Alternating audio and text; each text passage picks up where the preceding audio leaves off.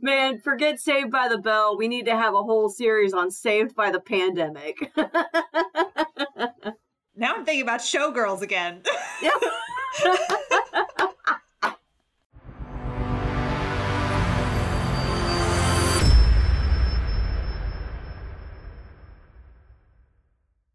Welcome back to GC8. I'm Eric. And I'm Johanna. Today we are going to be looking at some animated spin-offs from the films we recently talked about. But before we do that, what have you been up to, Johanna? I watched Benedetta this week, continuing on our Paul Verhoeven streak. I have to say, I was really glad that we had watched The Fourth Man. And if any of you are thinking about watching Benedetta, highly recommend seeing The Fourth Man first, since there are a lot of callbacks to that film in this latest one, a lot of the Catholic gay horrorness coming through in this latest film. And I was really glad that we had gone so deep into Verhoeven's archives to get a better sense of where he might have been going. But Benedetta was also great. Super violent. So another one of those films where I think I could rewatch the film and close my eyes in the same parts every time, but very well done. I have been watching YouTube videos reacting to the Rings of Power trailers. And it's not pretty. So I've noticed this thing, it goes something like this. Studio spends exorbitant amount of money making a tentpole film that they're staking the entire studio's livelihood on some well-loved nerd classic. They do a crappy job with it, or at least it looks like they do a crappy job with it from the trailers. Hollywood, being Hollywood, is always trying to seek larger and broader audiences, which means more diversity in casting and stuff like that. And so some segment of toxic fandom slams it for its diversity casting. And then the studio uses that subset of fandom to write off all the criticisms of all the hardcore fans of that thing, whether it be Star Wars or Ghostbusters or, and now Lord of the Rings. And so right now it's really interesting to see, because there's this mini war going on between Lord of the Rings fans and the damage control at Amazon, who has spent $1 billion on this project. Like the most money ever spent on one of these things. And I gotta say, some of it is fandom complaining about colorblind casting and stuff like that. Some of it is legitimate criticism, though. I think the filmmakers are like complete novices. It's not like Peter Jackson, who's made like all these films before he even attempts Lord of the Rings. They're complete novices. They have the rights to a very slender part of the lore, and they fired the one Tolkien expert that was working on the project. And so fandom really got outraged about that, because he was kind of the safety net that it was going to remain true. It's highly entertaining. I recommend looking up some of these videos on YouTube. The criticisms are in some cases out there, but in some cases very legit. Yeah, I'll check it out. I have to say, I saw the Super Bowl spot and was very underwhelmed. I guess I kind of buried my head in the sand and just thought like, all right, I'm going to wait. I'm going to wait for something new to drop before I start feeling about this, but I will look at those reaction videos. Correcting the record. This is not a mistake we made. Both you said something and I said something. We were both like partially right. We were both partially wrong. So I figured correcting the record was worth putting in here, which is we were watching Starship Troopers and I said something like, they don't fight bugs until more than halfway through the film. And you said, no, it's like in the first 5 minutes. And then I said, Rico's people don't. And you said, yeah, there's a lull in the middle. So I went back and checked, and there are a few glimpses of bug fighting in that opening shot montage, the Why We Fight propaganda video, but it's seconds long. And that is scene 5 in the montage of 178 scenes in this movie. Bugs do not reappear in the movie until scene 100. So like What? So more than halfway through before we see Bugs again.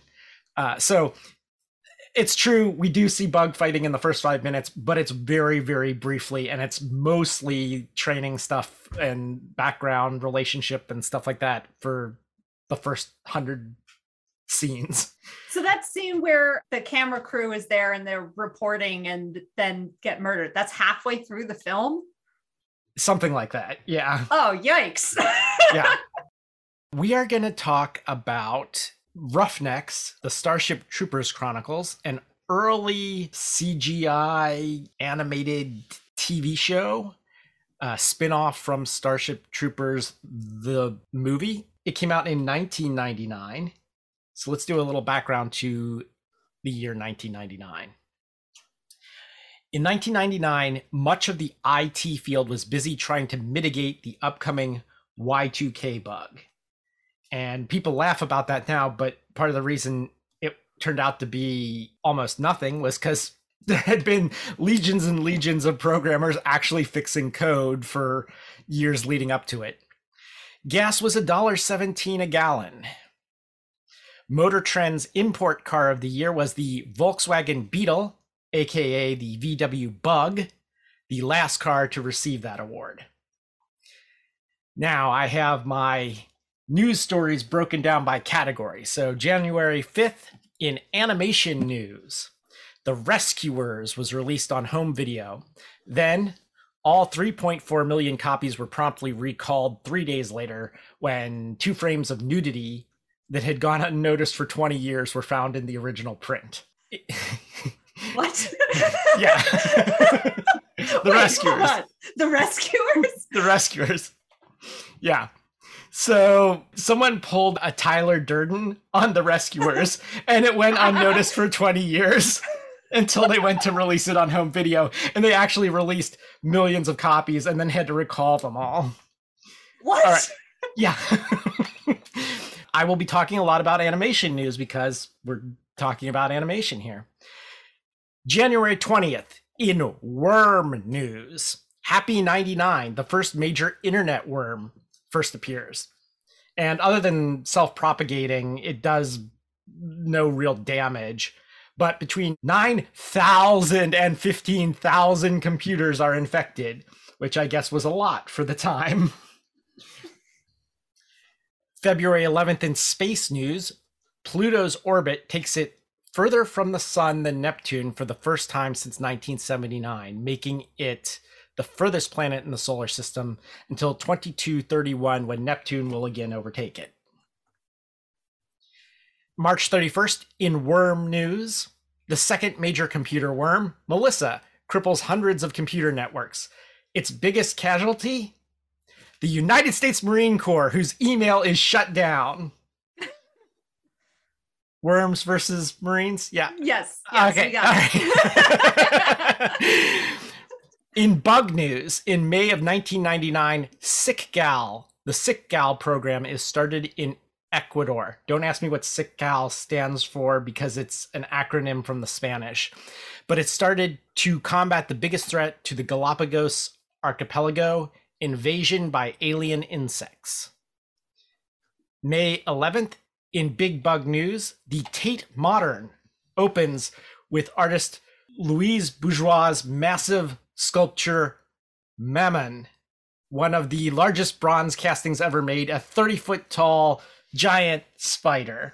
May 17th, in Marines news, the USMC decided that blood red stripes should not adorn the skirts of women Marines. The Marine Corps Uniform Board selected certain women Marines to wear the blood stripes on their skirts and solicit opinions. The stripes were not well received. June, in animation and worm news, the South Park character of Kyle is used as the icon for Pretty Park, the third major email worm which spreads through Central Europe in June.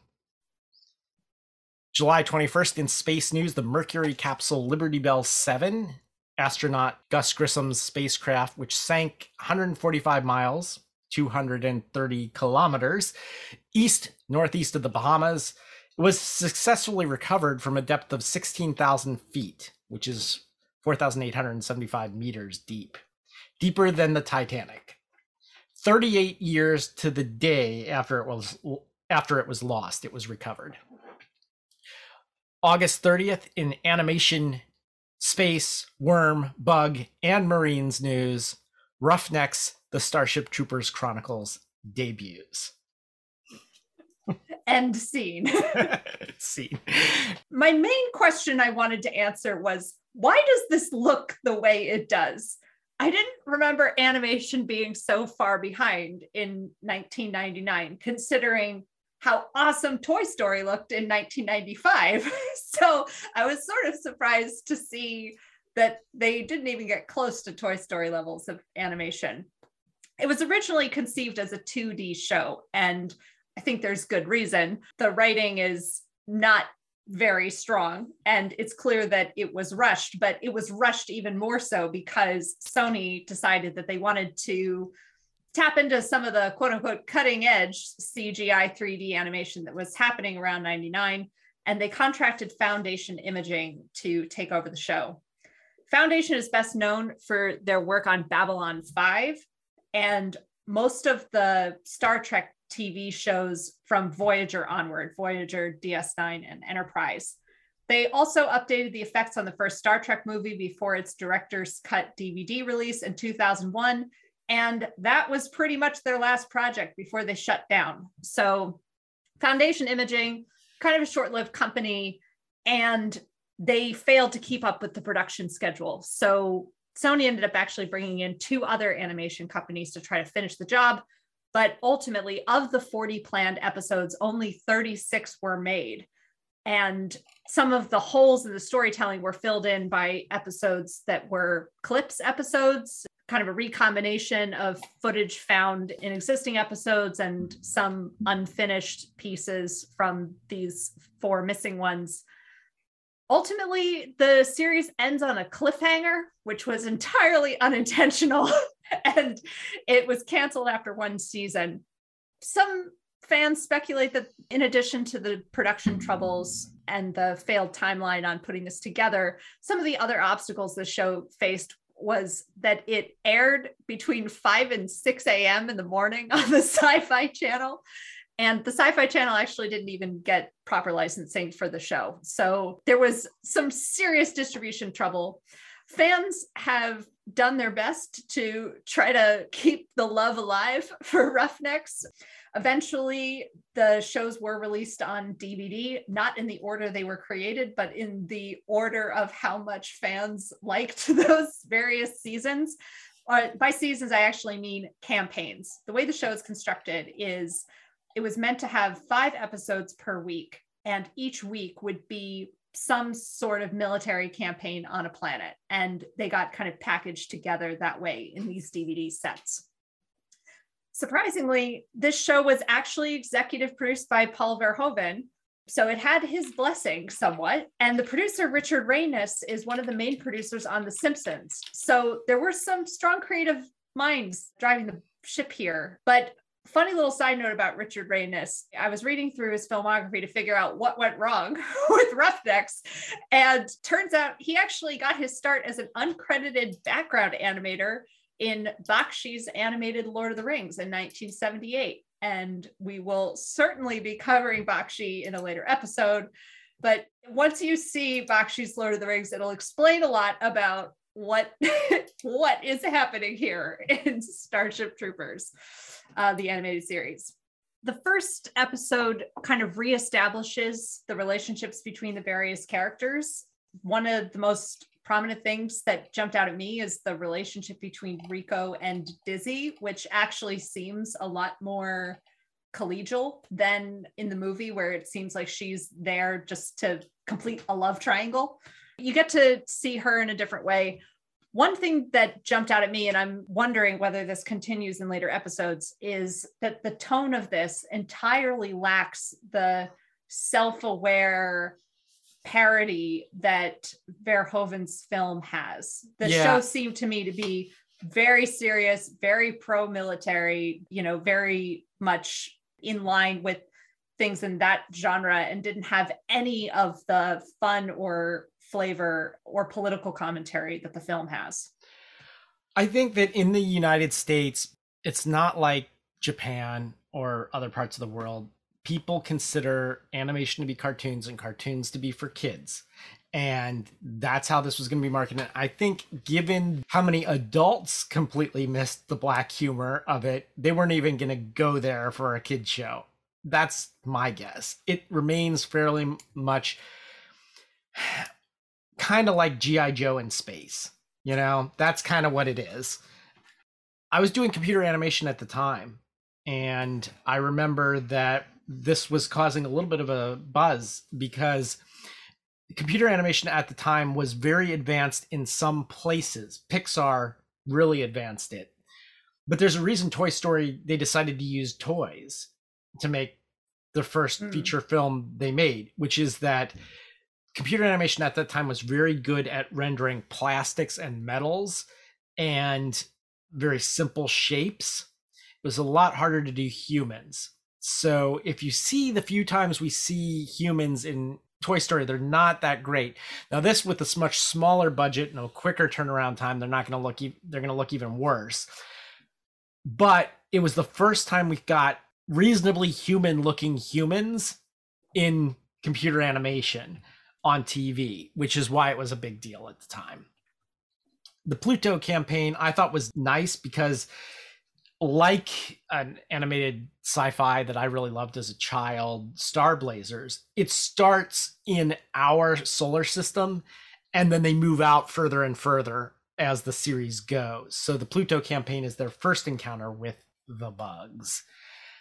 In October 12th of 1999, the episode Water, Water Everywhere comes out, which is episode 6 of the first season.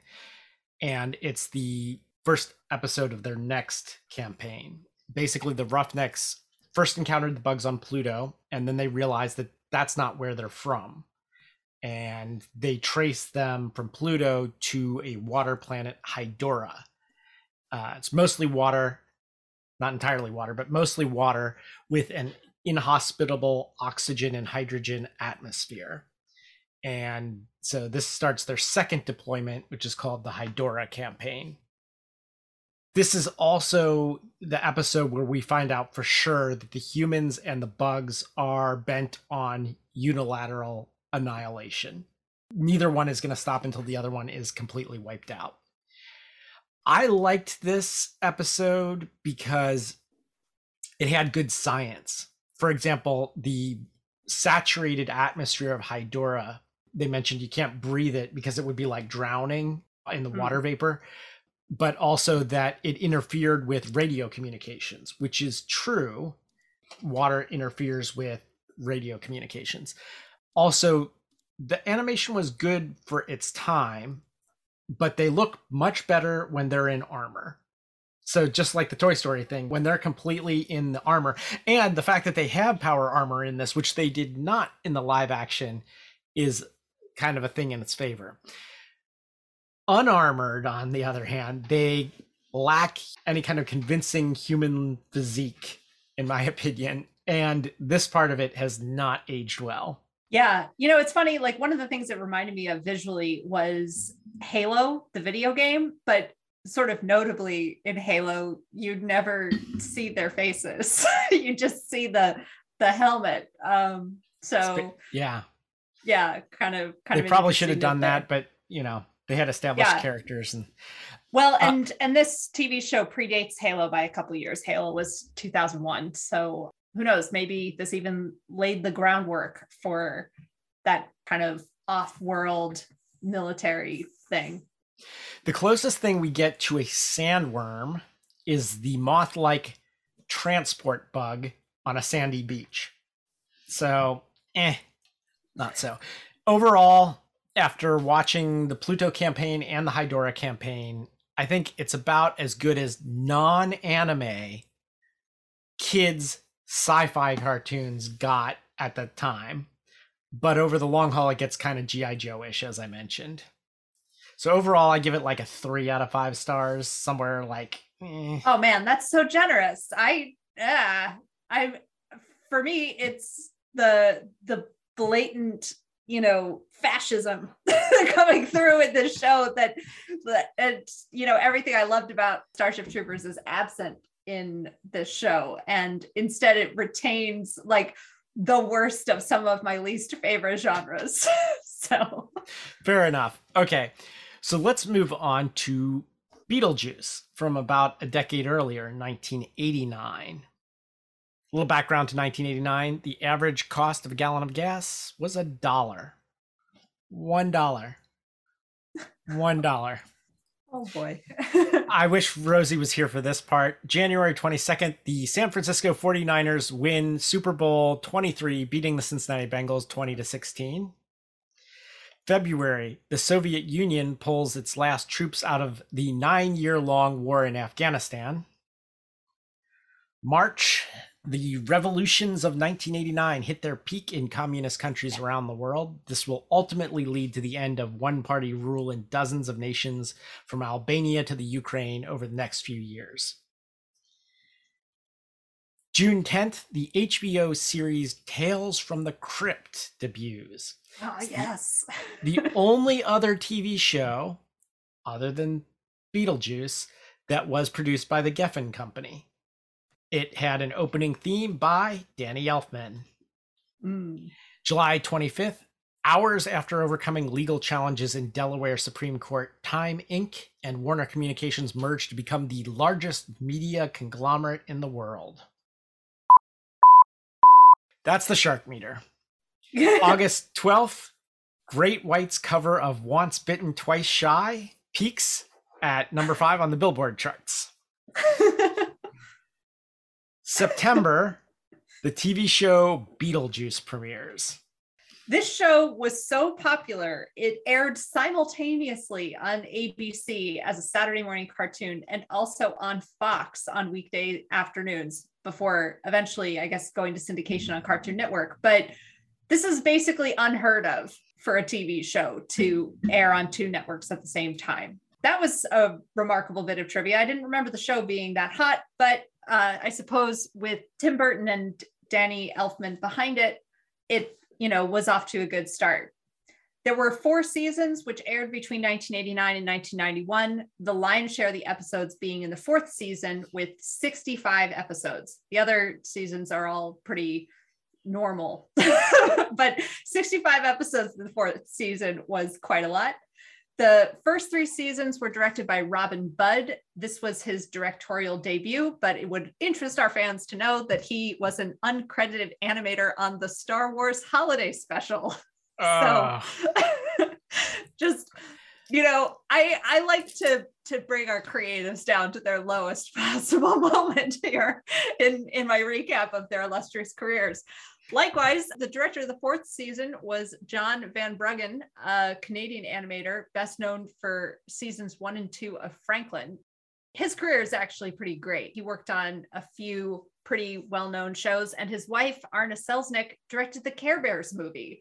And if you look at the IMDb pages for Beetlejuice, you will see that basically everyone was somehow involved in the Care Bears. So just to put that in your head, you've got Care Bears on one end of the spectrum and maybe Beetlejuice on the other end. I don't know. Or maybe this is why this Beetlejuice is so different from the film, because it is Beetlejuice plus Care Bears. The writer Patsy Cameron worked on a couple of shows that I remember loving as a kid, like The Smurfs and DuckTales and Alvin and the Chipmunks. So the writing was good. Animators had solid chops. Stephen Ouimet, who voiced Beetlejuice, is a veteran voice actor and also a Shakespearean actor for the Stratford Festival in Canada. The show won an Emmy for Outstanding Animated Program in 1990.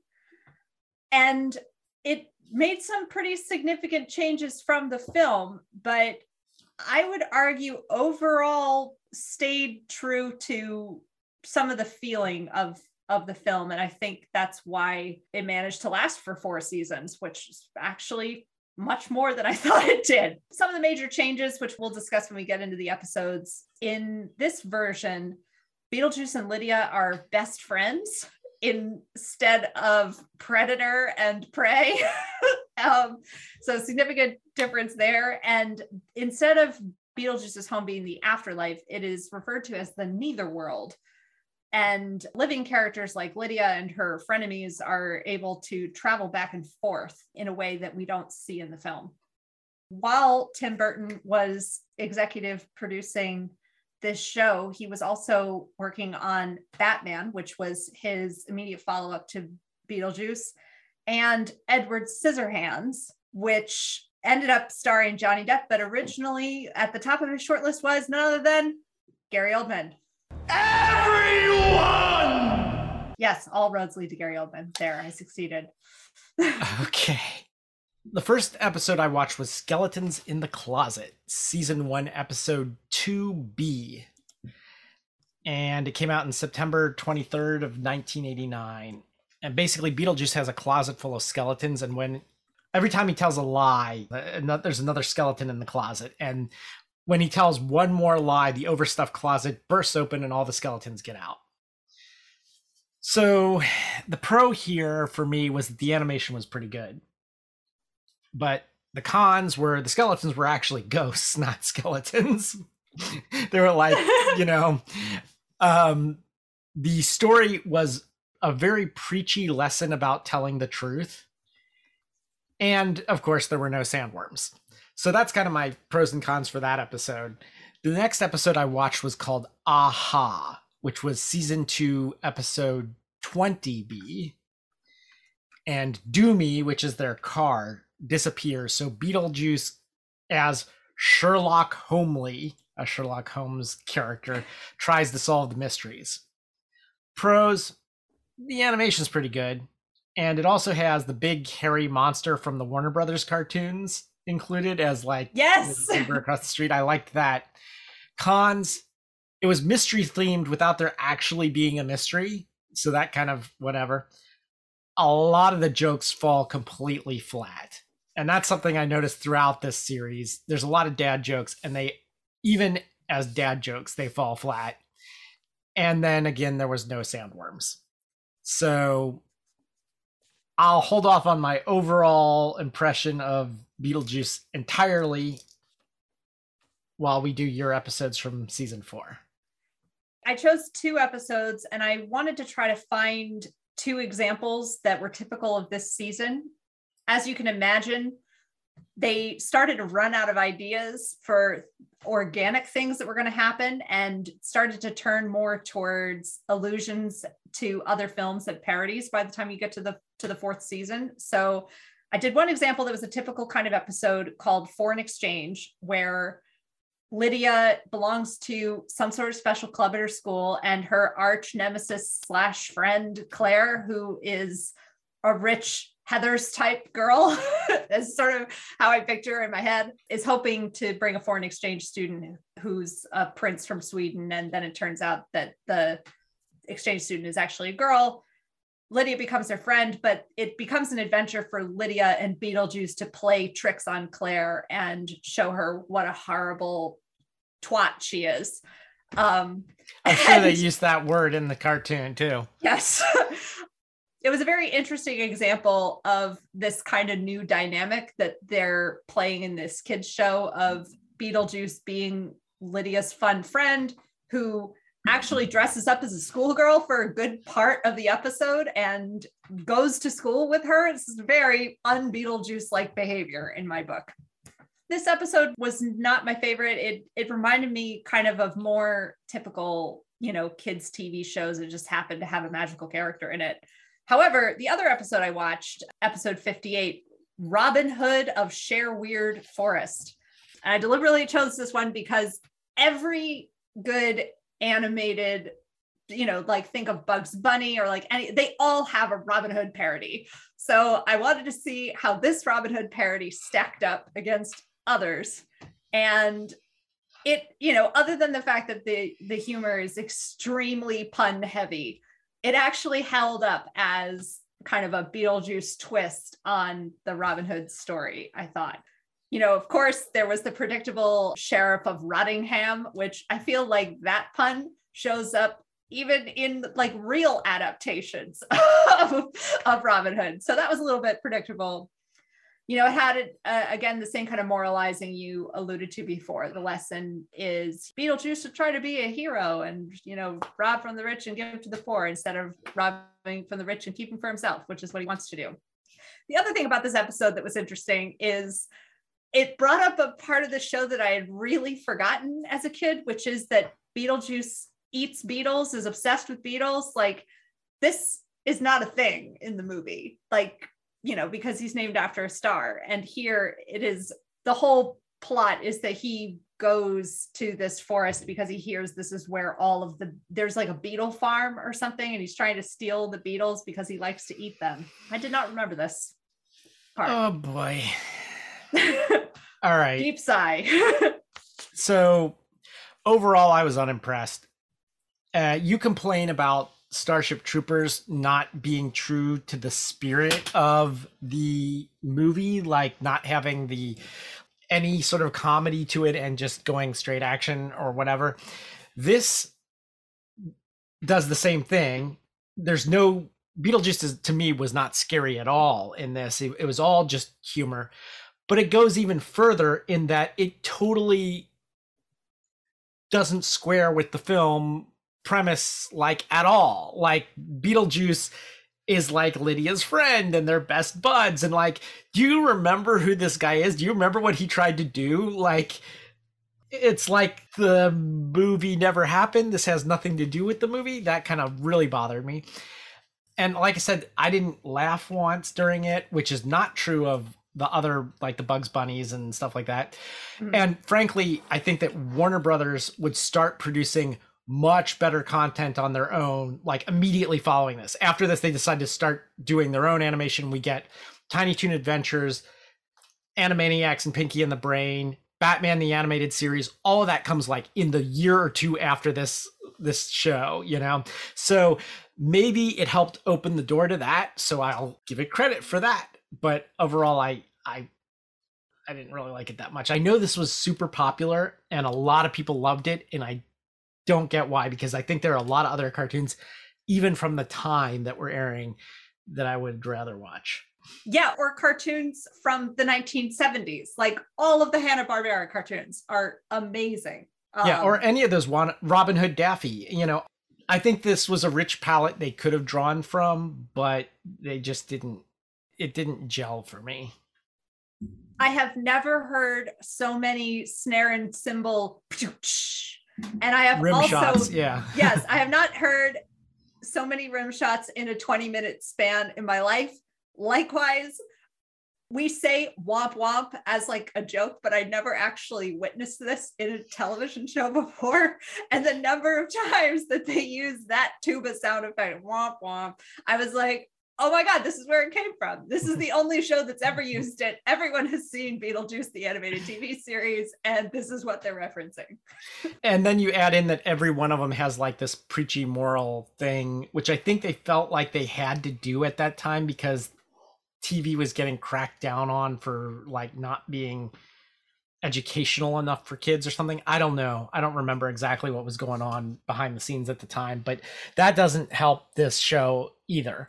What's kind of interesting about it is in the 2 episodes I watched, they still managed to sneak in a little bit of a threat of a teenage girl getting taken by an older man. It's like, I don't even know what verb to use to describe what they're implying. But like in the Robin Hood episode, Lydia, who starts off as Beetlejuice's sidekick, becomes Maid Lydia.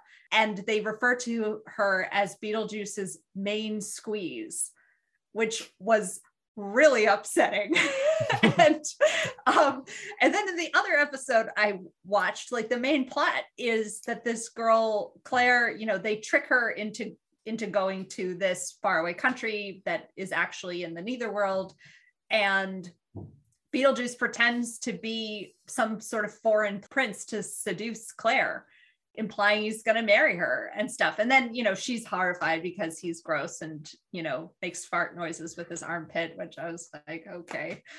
But still, like, even, you know, picking the 2 episodes at random, it feels like they've castrated this character, but on the other hand, they still managed to sneak this in kind of a way that was going to get by the censors and had none of the fun, none of the, intentional darkness, and all of just the casual, like, sure, if there's a female character in this show, of course she's going to be in danger of being raped. That's just the way television is.